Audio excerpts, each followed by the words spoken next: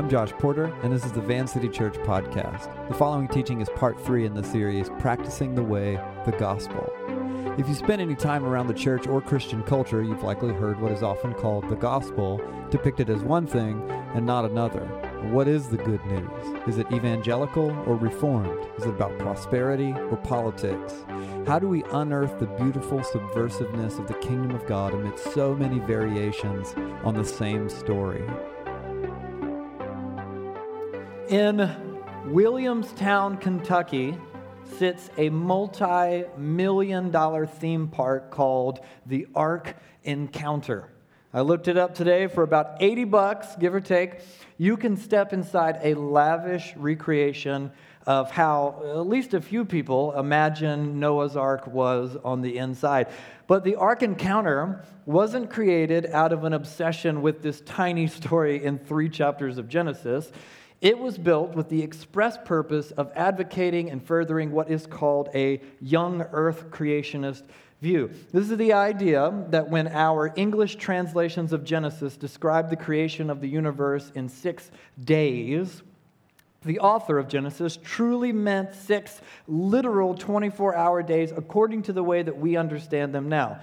By this logic, the earth is some 6,000 years old, give or take, and any scientific, geological, or paleontological arguments to the contrary are pagan efforts to discredit God and dismantle the Bible. So, when you step into this ark, something that I would very much like to do, by the way, you learn that the wickedness of the world prior to the flood included Triceratops poachers. This is a real piece of art. Amazing. That is so cool. Look at, he's like spattered with the blood of a Triceratops. Incredible. You also learn that the pre-flood evil of the ancient world, including pitting helpless victims in gladiator arenas against giants over here on the left, and yes, bloodthirsty theropods like the Carnotaurus. Look at that. That is so cool. I want to see this movie so bad. And you wonder, why did someone dedicate so much time and so much money and so much energy to this particular effort, aside from the obvious reason of its awesomeness? Well, there's actually a sign in the ark to explain it. If the devil says, that's the devil, by the way, around the sign there, if I can convince you that the flood was not real, then I can convince you that heaven and hell are not real. If the flood story didn't include dinosaur poachers and giant battle royales, why believe in heaven or hell? Which seems like a jump to me, but what do I know? Ken Ham, the infamous personality behind the Ark Encounter, argued this: by giving them a foundation in God's Word, or the Bible, beginning with the very first pages of Scripture, we can equip our children to stand against the Genesis 3 attacks of our day. I think the debate clearly highlighted the importance of presenting biblical creation as a way of removing roadblocks, listen, to the gospel for the next generation. Which begs the question, are Triceratops poachers and human sacrifices to dinosaurs about the gospel? Really? That's the good news of the kingdom of God. Open your Bibles to Matthew chapter 19. We are 3 weeks into a series and set of practices around something fundamental to Christianity and yet often misunderstood, widely avoided, and hopelessly divisive in the church, and that is sharing the gospel. Even saying the phrase, sharing the gospel, draws many of our minds to decades of bad practices and the evils of history. Everything from colonialism and manifest destiny, all the way to weird door-to-door evangelism and youth camp hysterics. The thing is, I would argue that all of that grows from widespread misunderstanding about what the gospel is in the first place. And that's a huge problem given that the marching orders from Jesus in all 4 Gospels at the conclusion were to go and preach the gospel, make disciples, teach them to obey everything that Jesus commanded. Theologian Dallas Willard argued that we must do nothing less than engage in a radical rethinking of the Christian concept of salvation. Now, in context, Willard was arguing for a rethinking of the modern evangelical reduction of the gospel into basically say a prayer, go to heaven when you die, which he argues had drifted considerably from the historic, orthodox, and far more robust paradigm of the scriptures and of the early church. Now, 2 weeks ago, I argued this in detail. If you weren't here, please go back, catch up on the podcast. Tonight, we are going to move deeper into clarifying what is and what is not the gospel by contrasting what we find in the New Testament with what often passes for the good news of salvation in the modern world. Or, what does it mean to be saved? Does it mean avoiding hell? Is it about going to heaven? Is it about escaping God's wrath? Is it about being justified before God? Is it about one thing and not the other thing? Or is it all of those things? How you define salvation determines how you define the gospel. How is one saved? What does it mean to be saved? What happens to the unsaved? And how is all of that information shared from disciples of Jesus to the lost or people who do not know Jesus? And is it good news? The thing is, I believe that there are elements of truth in what I've argued are modern misconceptions about the gospel and salvation. The problem is that the true gospel is so much bigger, so much wider, so much more robust. So these other misconceptions, true though they may be in part, don't capture the New Testament meaning of the good news. Theologian and scholar N.T. Wright claimed, "I am perfectly comfortable with what people normally mean when they say the gospel. I just don't think it is what Paul means." In other words, I'm not denying the usual meanings are things that people ought to say and preach about and believe. I simply wouldn't use the word gospel to denote those things. Now, what I'm getting at is that if the gospel is how we are saved, then it probably matters that we understand it well. And who better to define the gospel than Jesus himself? But if we go to Jesus for our gospel paradigm, we will, I think, be consistently surprised by what we find. So let's read from the Gospel of Matthew, chapter 19, beginning with verse 6. The story goes, "A man came up to Jesus and asked, 'Teacher, what good thing must I do to get eternal life?'" There you have it. This dude is doing the work for us. He is asking Jesus point blank the salvation question. And his question is about something called eternal life. Now, most of us have something specific in mind when we think about an idea like eternal life. If you grew up in the church or if you've made the rounds in Christian culture, maybe what comes to mind is the concept of dying and then going to a place called heaven where you live forever, eternal life. But that, I would argue, is not what has this guy curious. N.T. Wright says it this way: the guy in the story wasn't simply asking about how to go to heaven after he died. The phrase kingdom of heaven doesn't mean that. It means God's saving rule coming to bring the whole creation into a new state of being, a new life in which evil, decay, and death itself will be done away. Many, perhaps most Jews of Jesus' day believed that Israel's God would do this and would do it very soon. The question they were asking in several different ways was, who would benefit from it when it happened? Who would gain eternal life? So look at it this way. This dude isn't asking about a trip to heaven for his ghost. He's a Jewish dude who shares a commonly held Jewish expectation, and he's heard tell of this fellow called Jesus. Now here's a guy, he says to himself, that might have an in on the whole kingdom of God thing. I'm going to go and ask. He wants to be on the inside of God's inbreaking rule. Now, if we know Jesus, and I think we do, he should say something like this: what good thing must you do to get eternal life?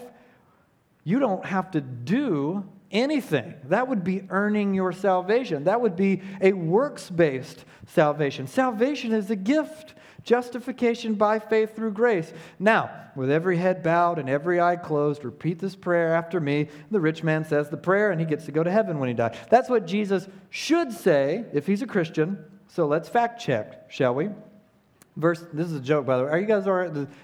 I've been gone a couple times. Everybody forgot the way I make jokes, Levi. Can you laugh really loud so that Wow, okay. Apparently Levi's the funniest person that ever lived. This is a message that I got while I was gone, by the way. I sent hey, how's it going? Is everything okay? And Cam's like, yeah, apparently Levi's the funniest person that ever lived because he gave announcements and there was like standing ovation and fireworks going off.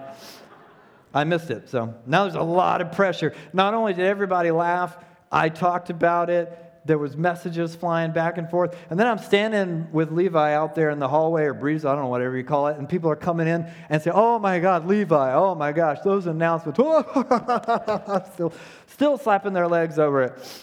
So I'll believe it when I see it. That's better. Wow. Okay. So, verse 17, Jesus should say, here's what you do, nothing, just say the prayer and you're good. Let's see what happens. Verse 17, Jesus says, why do you ask me about what is good? Jesus replied, there's only one who is good. If you want to enter life, keep the commandments. So the answer starts weird, and then it gets weirder. If you want to enter life, keep the commandments. Notice Jesus has revised the man's verb. The man asked, how do I get eternal life? And Jesus tells him how to enter life. In other words, the man wants a transaction.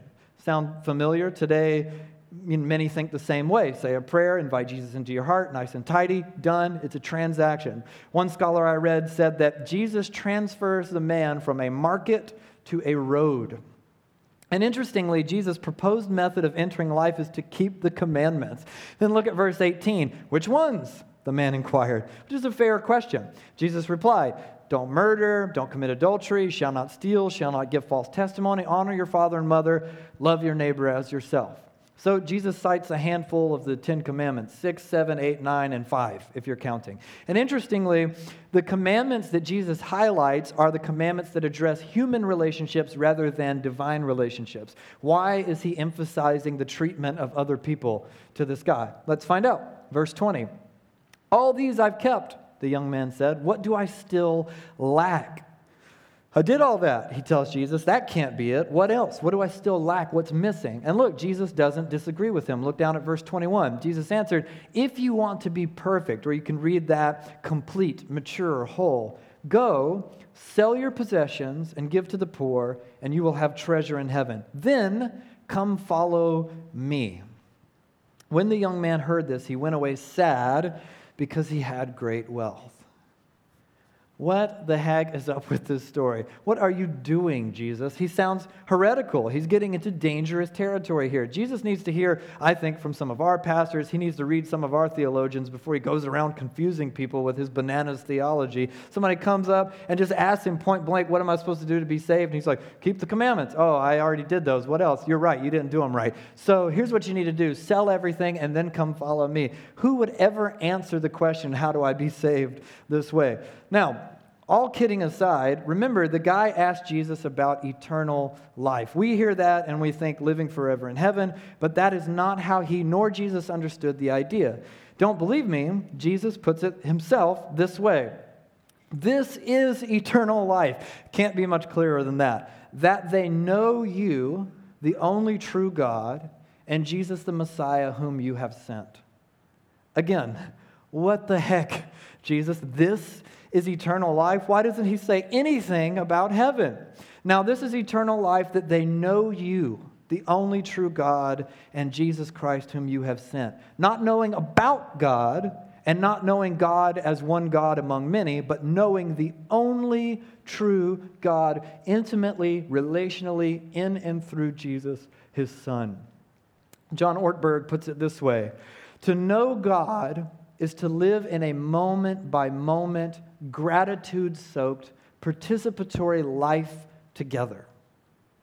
Does that sound familiar? That's what we were getting at all summer long in our journey through Colossians. But that definition does not sound like the one I was given growing up in the church. And it's interesting to me that in the text we've just read, these terms are all interchangeable. Look, the rich man asks about eternal life in verse 16. And then in verse 25, Jesus says, it is hard for someone who is rich to enter the kingdom of God. Even though the man asked about eternal life, now Jesus is on about the kingdom of God. And then when the disciples ask him about it, they ask Jesus, well, then who can be saved? Eternal life kingdom of God, salvation. 3 different ways of describing the exact same idea. Tim Keller calls it one gospel, many forms. But for those of you who have spent some time in the New Testament, you know each of those 3 ideas, eternal life, kingdom of God, salvation, they're all dense, complex, multi-layered concepts. Meaning, if you're wondering why Jesus answers the rich dude's question about eternal life this particular way, the answer is this. The gospel is complex, and it can be contextualized to different people in different times and different places. Note, it cannot be changed. It cannot be compromised. It cannot be watered down or censored or sanitized to accommodate fragile, evolving sensibilities. But there is room for Jesus, for John, for Paul, for you and me to embrace the complexity of the gospel without ironing it out into a flat, one-dimensional, one-size-fits-all transaction for the lowest common denominator. But let's be real.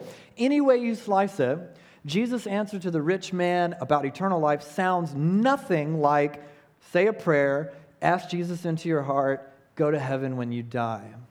And if you keep reading the New Testament, the deeper you wade into the complexities of the kingdom, salvation, the gospel, you'll never find, ask Jesus into your heart, go to heaven when you die, as a salvation formula.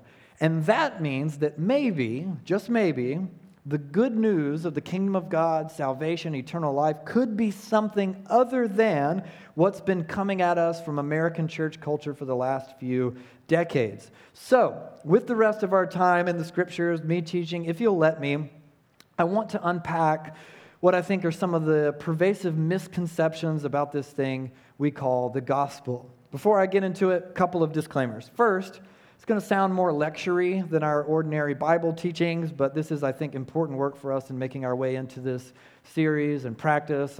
We're part of a team with Bridgetown Church, the church that planted us, and we get together and we plan out these series and practices, and we talk about what should we do, what should we say, which should each teaching be.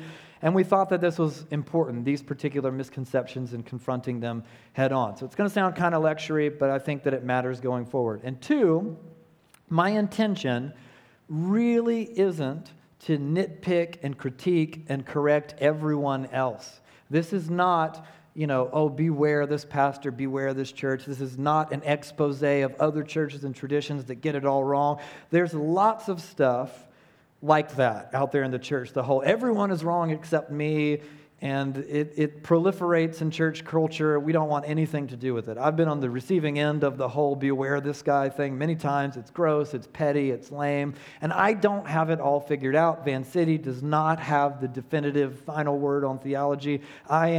We are fallible, imperfect. You know this already. The reason I'm willing to dedicate the bulk of this teaching to misconceptions about the gospel is because we want to follow Jesus well. Remember that quote from Ortberg, to know God is to live in a moment-by-moment, gratitude-soaked, participatory life together. Just as Jesus said, this is eternal life, that they know you, the only true God, and Jesus Christ whom you have sent. Not knowing about God and not knowing God as one God among many, but knowing in deep, intimate relationship with the only true God in and through His Son, Jesus. That is what we are after. Not us versus them, not a monopoly on correct theology, but knowing God. You and I have the unfortunate predicament of a Christian culture cluttered with misunderstandings about the gospel. And that's not a secret. That's not something that I figured out on my own. It's not, Van City's unique observation. As I said, week 1, if I asked 10 of you on the spot, what is the gospel? My guess is that we would get 10 at least slightly very different answers. And that's telling. The good news of King Jesus is, I don't have to tell you, central to discipleship. If we don't understand it, that confusion stands to stunt our growth into spiritual maturity and to prevent us from obeying one of the great commands of Jesus, to actually share the gospel. So we're not calling anyone out, we're calling one another into deeper faithfulness. Okay, you guys still with me? Great, thank you. Here's what we're unpacking: the evangelical gospel, the reformed gospel, the prosperity gospel, and the social gospel. First, The evangelical gospel. A couple of weeks ago, I described it, as one of my professors always did, as the John 3:16 gospel. It goes something like this. You are a sinner going to hell. God loves you. Jesus died on the cross for your sins. If you believe in him, you will go to heaven when you die. Now, this gospel is typically preceded by something called the sinner's prayer, a sort of repeat after me incantation to ask Jesus into your heart as your personal Lord and Savior. From what we can tell, this gospel rose to prominence after World War II in an effort to sort of simplify the admittedly complex theology of salvation. And yes, I've obviously spoken cynically about this formula, and it isn't it isn't in the New Testament, so it's easy to pick on, and that it, in effect, makes a fast food transaction out of the gospel. But I do believe that the evangelical gospel has been wielded all over the world with the deeply sincere desire to see people come to faith in Jesus. Not always, but I believe it has been. And let's be honest about one thing. The generation that popularized the evangelical gospel was far more serious about Jesus' command to preach the good news than the ones that came after it. I grew up with this formula. I preached this gospel as a young Christian, as a teenager in my early 20s. This is how I would tell my friends about Jesus and ask them to come to faith. And the big problem with this version of the gospel isn't necessarily that it's overtly heretical or it's like 100% wrong. It's that it falls egregiously short of the full picture. The evangelical gospel puts all its eggs in the basket of something that happens later. And it's true that there is a future for disciples of Jesus, the resurrection, the age to come, the renewal of all things, but the gospel is just as concerned about the here and now. A friend of mine puts it like this. It's not about getting you into heaven, but about getting heaven into you. It's not about a transaction, but about transformation. And the shortcomings of the formula aren't exactly a secret. The evangelical gospel, I think, created the Western phenomenon of people who identify as Christians, but who do not actually follow Jesus. Why transform your heart and your mind and your life? Why pay the cost of discipleship? Why give up everything to walk the lifelong narrow road? I said a prayer, I'm covered, see you in heaven. Again, from Ortberg, in this way of thinking about salvation, the goal is to get from down here to up there, about how to know for sure that you're heading to the good place. It usually involves praying a very specific prayer, believing a set of doctrines about God, and other things that make someone a Christian. Ironically, it does not necessarily involve a life of apprenticeship to Jesus. It's a bit like marriage in legal concept only. If Abby and I, my wife Abby, if we were legally married but had no meaningful relationship, if we didn't live together, we didn't know each other, if we weren't in each other's lives, if there was no intimacy or shared relationship or life, and if someone were to ask me, are you living into all the beauty and challenges of being joined to someone at a deep soul level, only to have me answer, well, we're technically married, I have a paper that says so, then that person would be in their rights to say that's not marriage. Now, the second perversion of the gospel is the reformed gospel. It goes like this. God is a perfect, holy, just God of both love and wrath. You are morally guilty before him. God's demands must be kept. You can't possibly do it, but Jesus did it for you. Now, bear with me for the next couple minutes, those of you who aren't theology nerds. I think this is actually kind of important. Reformed theology, or Calvinism, is a theological system that, like all theological systems, organizes its understanding of God and the Bible according to the doctrines of the system. So what the Reformed gospel does, in effect, is to equate the gospel itself with a few of its core doctrines. Something called penal substitutionary atonement, another thing called imputed righteousness, and something called justification specifically. That's the clincher. Albert Mohler Jr., who's the president of the Southern Baptist Convention, said this: justification by faith alone is not one doctrine among others. It is not merely one way of describing the gospel. It is the gospel. John Piper, who's arguably the most outspoken face of modern Calvinism, also argued, I am thrilled to call justification the heart of the gospel. Now, In super simplistic terms, this is the basic definition of the Reformed understanding of justification. Jesus was righteous because he lived a sinless life. You, on the other hand, are utterly and totally depraved. There's nothing good about you whatsoever. But in God's legal courtroom, so to speak, Jesus transferred his righteousness over to you, his merit earned through sinlessness, so that rather than being condemned by God the judge, we are justified before him by the merit and righteousness imputed to us by Jesus. And all of that is, of course, by sheer grace. Now, justification, that idea that I just described, it is a New Testament concept. It's mentioned once by Jesus in all four Gospels. It's in the story of the Pharisee and the publican. It shows up in Galatians and Romans, once in Philippians, once in 1 Corinthians, and then not at all in the rest of Paul's 9 or 10 letters, nor at all in any of the other New Testament writings, which is kind of weird if it's true that justification is not just an aspect of the gospel, but it is the gospel itself. And depending on your experience of the church, the tradition in which you were raised, you might be aware of the hyper-exaggerated, hyperbolic, corrupt mutations of the Reformed gospel that present the concept of justification even more aggressively. Things like God is so angry and so tough, because these are usually pretty masculine, macho things. God is so angry and so tough. He's so awesome, and you are so loathsome and despicable. But God was in a good mood one day, so he killed his son Jesus instead of you, so you better get in line and be afraid, because he's full of wrath and judgment, and he's ready to send anyone to hell at the blink of an eye. And I have obviously no problem calling this out for what it is. Remember, the good news of the gospel of Jesus, the gospel, good news, is that it's good news, not bad news. And it's about more than what God has done in human history. It is about who God is and who God has always been. And yes, in the scriptures, God does get angry. No, God is not passive or enabling.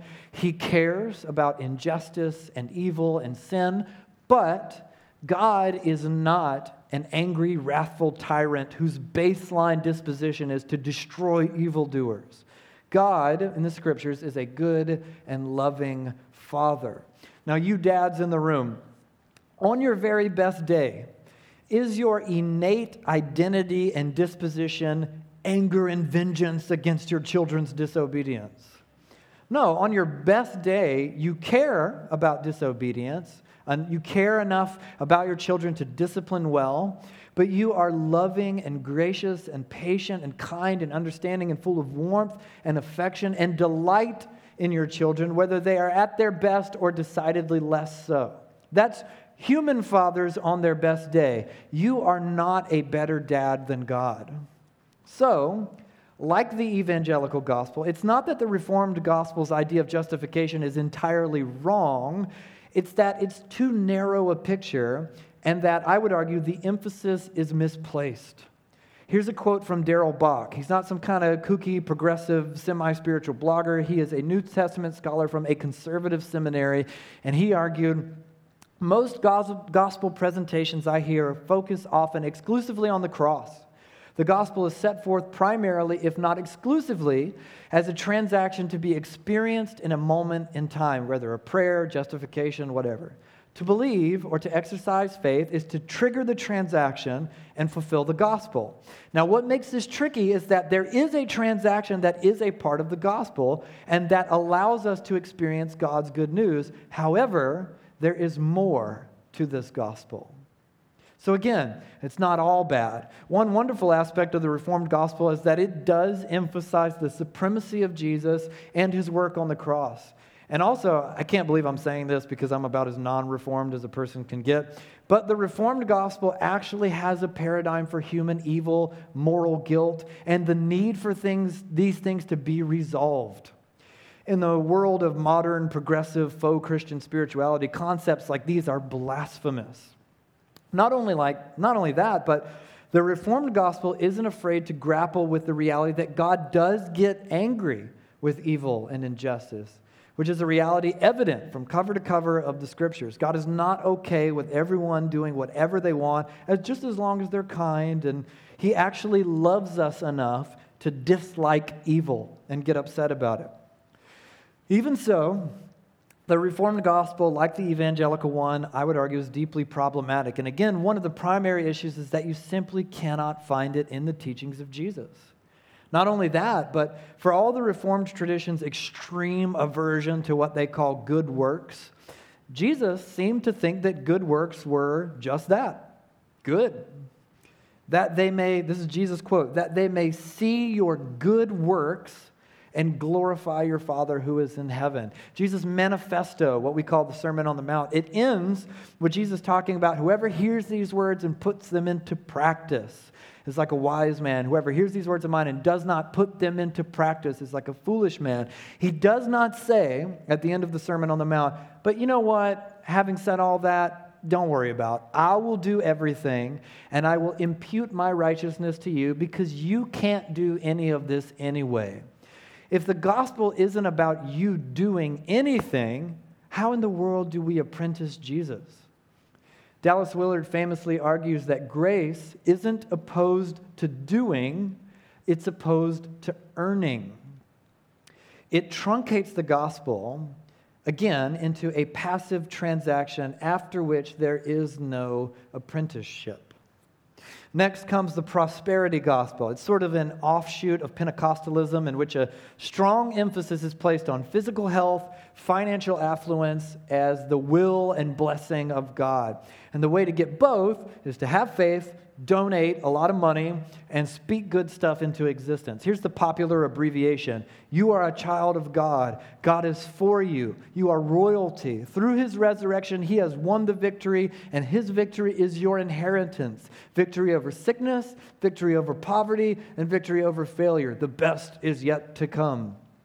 Kate Bowler is the leading scholar in the world on the prosperity gospel, and she argues for 4 markers of the prosperity gospel: faith, health, wealth, and victory. And she differentiates between hard prosperity and soft prosperity. I know it sounds like a lot of technical jargon, but I actually found this helpful. Hard prosperity is the old school, obviously heretical snake oil scam artist out, claiming that if you send X amount of dollars right now, God will send you 5 times as much. Call this number. And it was always a fringe movement because it was so obviously scammy. And it took a big hit with the scandals of televangelists like Jim Bakker. Those of you who are alive enough to remember all that. That's mostly gone. Or if it's still around, it's even more fringe than it once was. But in its place grew something called soft prosperity. It's not as obviously heretical because, frankly, it tends to lack any theological substance at all. It's usually about self-help, feeling good, success, that sort of thing. A huge chunk of celebrity pastors are in this movement, and with them, a huge chunk of, what's arguably a tiny amount of Hollywood Christians. They gather together in gigantic hip mega churches with pastors who pose with pop stars on Instagram. Now, obviously, based on the snarky little things I just said, I think it's easy to pick on. But again, it's not all bad. These guys emphasize the love of God. Can't go wrong there. The goodness of God, the favor of God. They argue for miracles and radical faith. And these are beautiful, deeply biblical concepts, often sorely missing from other expressions of the church. But, again, it's not the gospel Jesus preached, and it is very much not the gospel Jesus lived as a poor, peasant, itinerant rabbi who suffered and was executed by the state. If what you mean by the best is yet to come is growing into a person of radical self-sacrificial love and union with God, well then yes, the best is yet to come. But what if what you mean by the best is yet to come is financial prosperity or health, wealth, success, you are not going to like the New Testament or church history or what happened to all of the apostles and many of the early Christians throughout the Jesus movement. Not only is the emphasis on money and material success antithetical to the way of Jesus, it likely cripples any possibility of authentic discipleship when the promised affluence doesn't ever come to more than half the people waiting for God to pay out. In it, there's no paradigm for suffering, which is inherent to human existence. No paradigm for evil and death, all of things with which Jesus was well accustomed. Now, we're almost done. Final The final gospel on the list, the social or liberation gospel, which is easily the most popular in our context, our time, and our place. The social gospel understands human history as a power struggle between those who have more of it, power that is, and those who have little or none. It's a power struggle between the oppressed and the oppressor. It reduces all human relationships to power dynamics. It goes something like this. Jesus was a political revolutionary. He came to liberate the poor and oppressed from the powerful and the oppressor. He was killed as an enemy of the state. America is the empire. Jesus stands against it. And with the poor, the immigrant, the refugee, people of color, the LGBTQ community, and so on. And the church then is to be a beacon of political activism, steering culture toward progressivism. Now, as with all of the Gospels that we've discussed so far, there are some good things here. Finally, a paradigm for the kingdom of God, an emphasis on the here and now, not just the age to come. The social gospel emphasizes not just individual sin, but the sin of institutions and the empire, which are crucial ideas in Scripture and often missing from other expressions of the church and the gospel. But unlike other expressions of the gospel, the social gospel calls out things like racism, sexism, police brutality, military violence. And again, there are huge issues here as well. First, as far as I can tell personally, the social gospel usually doesn't really care a ton about Bible or theology. They love to tweet things about Jesus being a brown refugee, which is true, or they repost pictures of protest signs that say things like, there are no white people in the Bible, which is maybe kind of true, but it's complicated. But my guess is that if you were to engage the legions of Instagram zombies posting this kind of stuff, they wouldn't really be able to explain why they think either thing is true from a biblical perspective. So why argue biblical ideology if you don't really care about the Bible? Well, to win political arguments and shame your political opponents on social media, of course. The social gospel localizes its battle against the powers that be entirely in the political realm, which is something that neither Jesus, nor the disciples, nor the early church ever did. We talked about this at length in our Jesus is Lord, Caesar is not series, if you want to go back and do a refresher if you missed it. But in Jesus' time of political oppression and civil unrest, he consistently refused to engage in political activism or with political systems. Not only that, but for all Jesus' opposition to empire and oppression, any objective reading of Jesus' teaching is a million miles from the ethics of modern progressivism. Jesus' teaching on sexuality, gender, identity, self-denial. I mean, he was a celibate Jewish rabbi in the first century. To call his teaching ethically conservative would be an understatement. Jesus would be instantly canceled by the progressive outrage mob. He often is. To say nothing of the fact that the gospel of progressive utopia is hilariously inept. Earlier this week, I went to a late movie with a friend of mine, and before it started, we took a walk around downtown Portland. And this friend of mine, he's been a pastor for a very long time, he's traveled all over the world, worked with all kinds of different people from all kinds of different churches and traditions. And as we walked and we looked at, the boarded up stores and stepped over the human excrement and around the camps and looked up at the Alcatraz-like gates that surround the Apple Store, my friend said to me, the best argument against progressivism is progressive people and progressive cities. Because progressivism promises utopia and delivers anything but. It promises enlightenment, free from the petty hatefulness of its political opponents, and yet produces a people every bit as angry and hateful and paranoid as the other side of the political aisle. So, to end, here's what I'm getting at with all this. The lecture part is over. I know a lot of you, and I know that many of you grew up with either the evangelical or the Reformed Gospels. And many of you, I also know, were hurt or disillusioned by them, and reacting, you migrated to either soft prosperity or the social gospel. Maybe for you, God was once the simple grantor of tickets to heaven handed out at youth retreats, usually. Or maybe he was the angry judge ready to destroy you before Jesus jumped in the way, imputed his goodness over to you, and now you're good. But you better watch it because God is not to be messed with. And another version of the gospel seemed more appealing. one as different from the one your parents and pastors gave you as possible. Maybe God just wanted you to be happy and successful and pat you on the back, and he was okay with everything you did and only wanted the same good things for you that you wanted for yourself. Or maybe God was really just as mad about the politics of your conservative upbringing as you were, and you were really going to stick it to them, your mom, your dad, your youth pastor, not just by saying cuss words, but by flying pride flags and posting Instagram stories and bringing God into it with you. That'll really show them. I got a letter this week from someone sincerely curious how I had survived my upbringing in deeply conservative, fundamentalist Southeast Georgia with my faith intact. And he listed a few reasons that he believed my worldview was untenable. Practical, logical stuff, good questions, good thoughts. But then he kind of showed his cards when he wrote, and this is a quote, "The teachings of the Bible, the church, and my upbringing have seriously traumatized me." Now, I do not doubt that this gentleman did have sincere trauma from his religious upbringing. I tend to think all of us do, at least in some sense.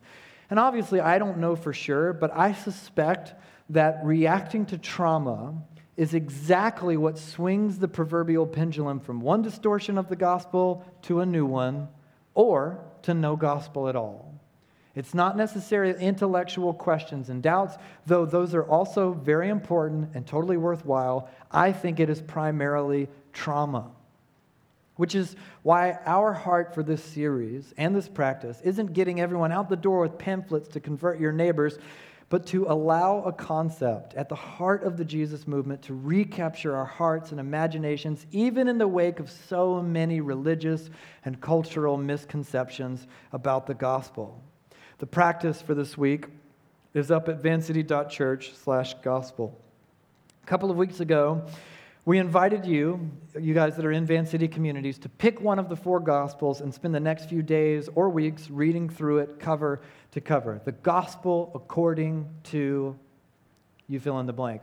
And ask God, as you read Matthew, Mark, Luke, or John, to open your heart to relearn and recapture a vision for the whole gospel of Jesus. My heart with a teaching like this one is not to make fun. It's not to point out how wrong everyone else is and how right we are. In the end, I kind of agree, at least on one little point, with Ken Ham, the creator of the ARC experience, the wacky founder of the museum in Kentucky. What we think about the gospel really matters. At Van City, we're constantly on about following Jesus. Every single week, following Jesus, apprenticing Jesus, discipleship, being with Jesus, becoming like Jesus, eventually doing the kinds of things that Jesus did. To do those things, we need to understand why the message of Jesus is good news. So my prayer for us as we continue this series and these practices is that God would empower us by His Spirit through the reading of Scriptures and through the prayers and accountability of this community to do exactly that. Let's pray together and ask God's Spirit to empower us.